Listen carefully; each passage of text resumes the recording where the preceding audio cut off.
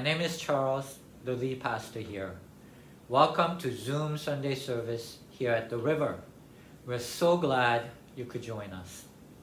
I must ask for your understanding today because I had oral surgery 2 days ago and I'm still having a little bit of trouble with speaking and pronouncing certain words. So please bear with me. Well, we are in a sermon series called Understanding the Bible Through Jesus. It's been great. We're going through all the major events in the Bible, one by one in chronological order, and we've covered the first 10 chapters of the Bible so far. And today we come to the well-known story of the Tower of Babel. You probably know it, but here it is, Genesis chapter 11. Now the whole earth had one language and the same words. And as they migrated from the east, they came upon a plain in the land of Shinar and settled there. And they said to one another, "Come, let us make bricks and burn them thoroughly." And they had brick for stone and bitumen for mortar. Then they said, "Come, let us build ourselves a city and a tower with its top in the heavens. And let us make a name for ourselves, so that we won't be scattered abroad upon the face of the whole earth." The Lord came down to see the city and the tower, which mortals had built. And the Lord said, "Look, they are one people, and they have all one language. And this is only the beginning of what they will do. Nothing that they propose to do will now be impossible for them. Come, let us go down and confuse their language there, so that they will not understand one another's speech." So the Lord scattered them abroad from there or over the face of all the earth, and they left off building the city. Therefore, it was called Babel, because there the Lord confused the language of all the earth, and from there the Lord scattered them abroad over the face of all the earth. Very famous story, right? The usual take on this passage is humanity got too strong and too proud. They tried to reach the heavens. It's hubris, like the story of Icarus, flying too high, too close to the sun. Such arrogant attempt to challenge the heavens must be checked. Indeed, God seems threatened, challenged. He says nothing they propose to do now will be impossible to them. So God punishes them by scattering humanity. So the lesson is, be humble. Don't try to challenge the heavens. Keep your head down, because pride goes before the fall. Humanity should know its place, or disaster will come. That's the usual take. But there are some huge problems with this understanding. First, can humanity really threaten God? This is hard to swallow, especially for people of faith like us. We believe God to be infinite being, so far above us that we couldn't even comprehend a fraction of God with our puny brains. It's as absurd as a single ant threatening King Kong. That's really insulting to God's power. That's not all. Here, God appears quite selfish, right? God harms humanity ruthlessly in order to protect God's own place in the heavens. That is really insulting to God's character. Makes God out to be some kind of mafia crime boss. Whack the challenger before the challenger whacks you. So I'm not happy with the usual understanding of this passage. It insults God's power and character. So is there another way to read the story? Yes, there is. First, I want to mention what Allison said at the sermon discussion group last Sunday. By the way, if you haven't tried our sermon discussion groups at 11:45 following our live Zoom service, you're really missing out. So many good points get shared there. So if you haven't done so yet, please give it a try. Anyway, Allison referenced a theologian named Peter Enns, who wrote a very good book called The Bible Tells Me So. He said, God lets the children tell the story. In other words, the Bible is not dictation from heaven. Every serious theologian agrees on this point. The Bible was not written by people who got possessed by the Spirit of God and just wrote down whatever came through. The Quran is dictation from heaven. So you can't even translate Quran and call it Quran, because every dot, every word is perfect. It's straight download from heaven. That's not how we understand the Bible to be. The Bible was written by human beings who tried their best to give their take on what they saw, what they experienced of God. Inspired by God, influenced by the Spirit of God, but obviously the writers were still human, limited by human brains, by human language, human culture, human assumptions. Even Apostle Paul writes in the Bible itself that we see through a glass darkly. 1 Corinthians chapter 13. Does that sound like perfect confidence to you?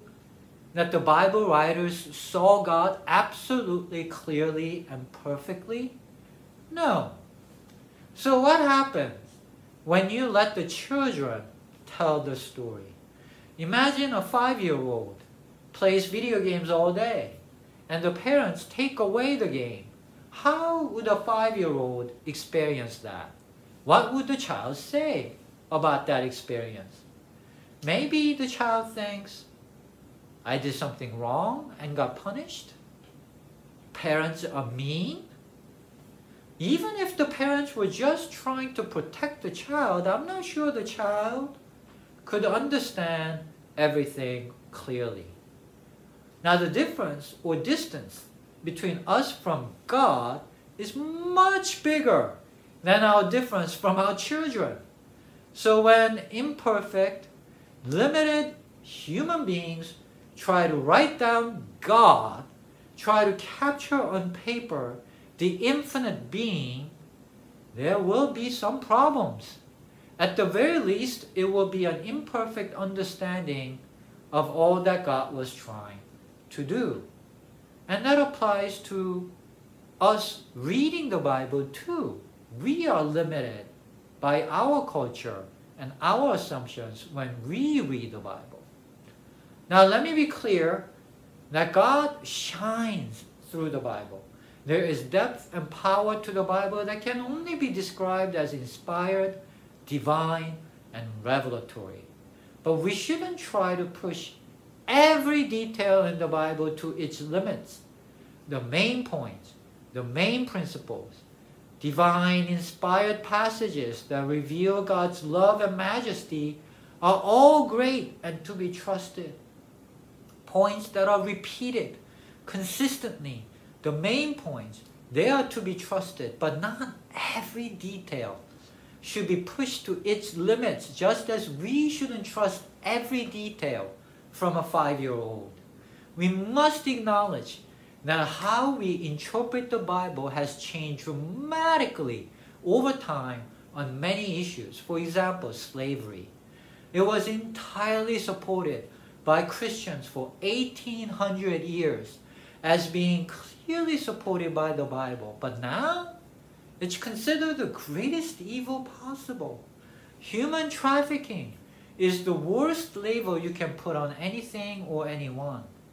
That's a huge change in our understanding of what the Bible teaches, to go from the Bible clearly supports slavery to it's the greatest evil. That should teach us to be humble when it comes to details of the Bible. But the main principle that God is agape love, we must see everything through that lens with all the conviction we can muster, especially because we can only see God as through a glass darkly. We must use the lens of agape love to keep us safe, to keep us from going off the rails when we read the Bible. So, what if we looked at this passage with the assumption that God is agape love, just as the Bible instructs us? What if God was trying to help and protect humanity out of love for humanity in this passage? If we put on that lens, remarkably different and deep lessons emerge from this passage. Consider that these people at Babel were trying to build a tower so that they won't scatter, right? That's the main motivation they cite, so that we won't be scattered. That's why they built this tower. They wanted everyone everywhere, wherever they are, to be able to look at the tower and see the central guiding place, the central guiding place principle, the one tower, speaking one language, all guided by one central place. Now, do you see the danger here? This is what every authoritarian, tyrannical regimes are built on. Everyone looking in the same direction, manipulated and forced to think the same way, speak the same way. I mean, what kind of world would it be if there was just one tower we all looked at as the central principle, central place, the guiding truth? Actually, we know. We've actually had many such regimes in history. Nazi Germany, Communist Russia, North Korea today, with their dear leader being the one tower. Humanity has this tendency to move towards authoritarian, one tower way of life because it feels safe, strong, law and order. The problem with that is it stifles creativity, dissent, diversity, new ways of thinking and being and creating. In other words, all the fun and glory of being human. It's very bleak to live under such regimes. George Orwell wrote a book titled 1984 to describe what such a life might look like. Big brother government lies to everyone all the time, and everyone has to think the same way. War is peace. Ridiculous propaganda. Big lie. But everyone has to believe it. This is the great danger of Tower of Babel. If everyone is looking to one tower as source of safety and truth, it's easy to make anything to be true. Goebbels, the Nazi master communicator, famously said, if you tell a lie big enough and keep repeating it, people will eventually come to believe it. Reality can be distorted and manufactured to alternative facts. This is how Nazi Germany got the whole nation of Germany to turn against the Jewish people to commit Holocaust. They are not the only ones. Communist Russia, North Korea, Chavez in Venezuela, all have this in common. Even in the United States today. 3 weeks ago, a violent mob overran our capital to overturn the election, to stop peaceful transfer of power that's been our way of life since the founding. Incited by Trump, by the big lie that the election was stolen, which was proven again and again to be lies. There were 60 court cases, many of them overseen by Trump-appointed judges. Every case thrown out, except for one case that allowed the election observers to get a bit closer, which is nothing. Attorney General heading up the Department of Justice, Bill Barr, was the most loyal Trump supporter.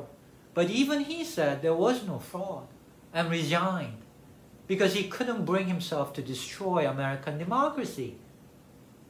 This election was called the most scrutinized and secure election in our history by Trump government officials in charge of monitoring its security. The voting machine companies like Dominion are suing Fox News, Rudy Giuliani, to the tune of more than $1 billion in damages because the lies just keep coming. And when they get sued, retractions come. abject apologies. But those don't stick in people's minds because the lie has been repeated so often beforehand. 75% of Republicans still believe this big lie. Why would you trust Trump, who has lied over 25,000 times while in office and countless times during his lifetime? Trump has completely disavowed and distanced himself from the people who invaded the Capitol after inciting them to march on the Capitol. If the election was really stolen, they are patriots trying to restore American democracy. Why condemn them now? Why distance from them now? But if you're only listening to Fox News and Rush Limbaugh and Newsmax, you're going to get misled. Anything can be pushed as the reality when there is one tower, one echo chamber everyone is looking at, like the dear leader or Stalin or Hitler. This is why cult of personality is so dangerous.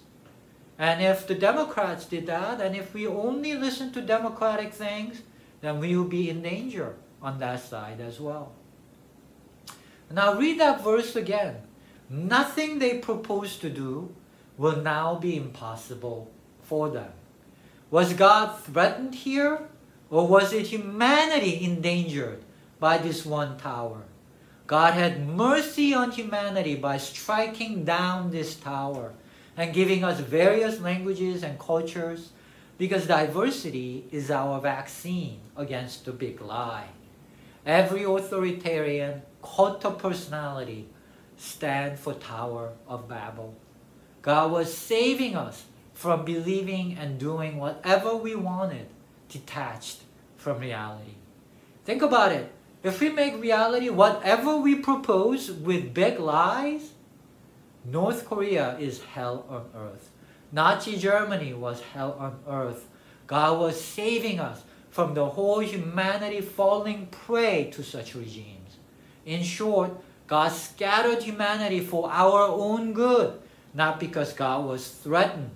Humanity being able to do anything we propose, that's not a good news. Consider nuclear bombs. That doesn't threaten God, but threatens us.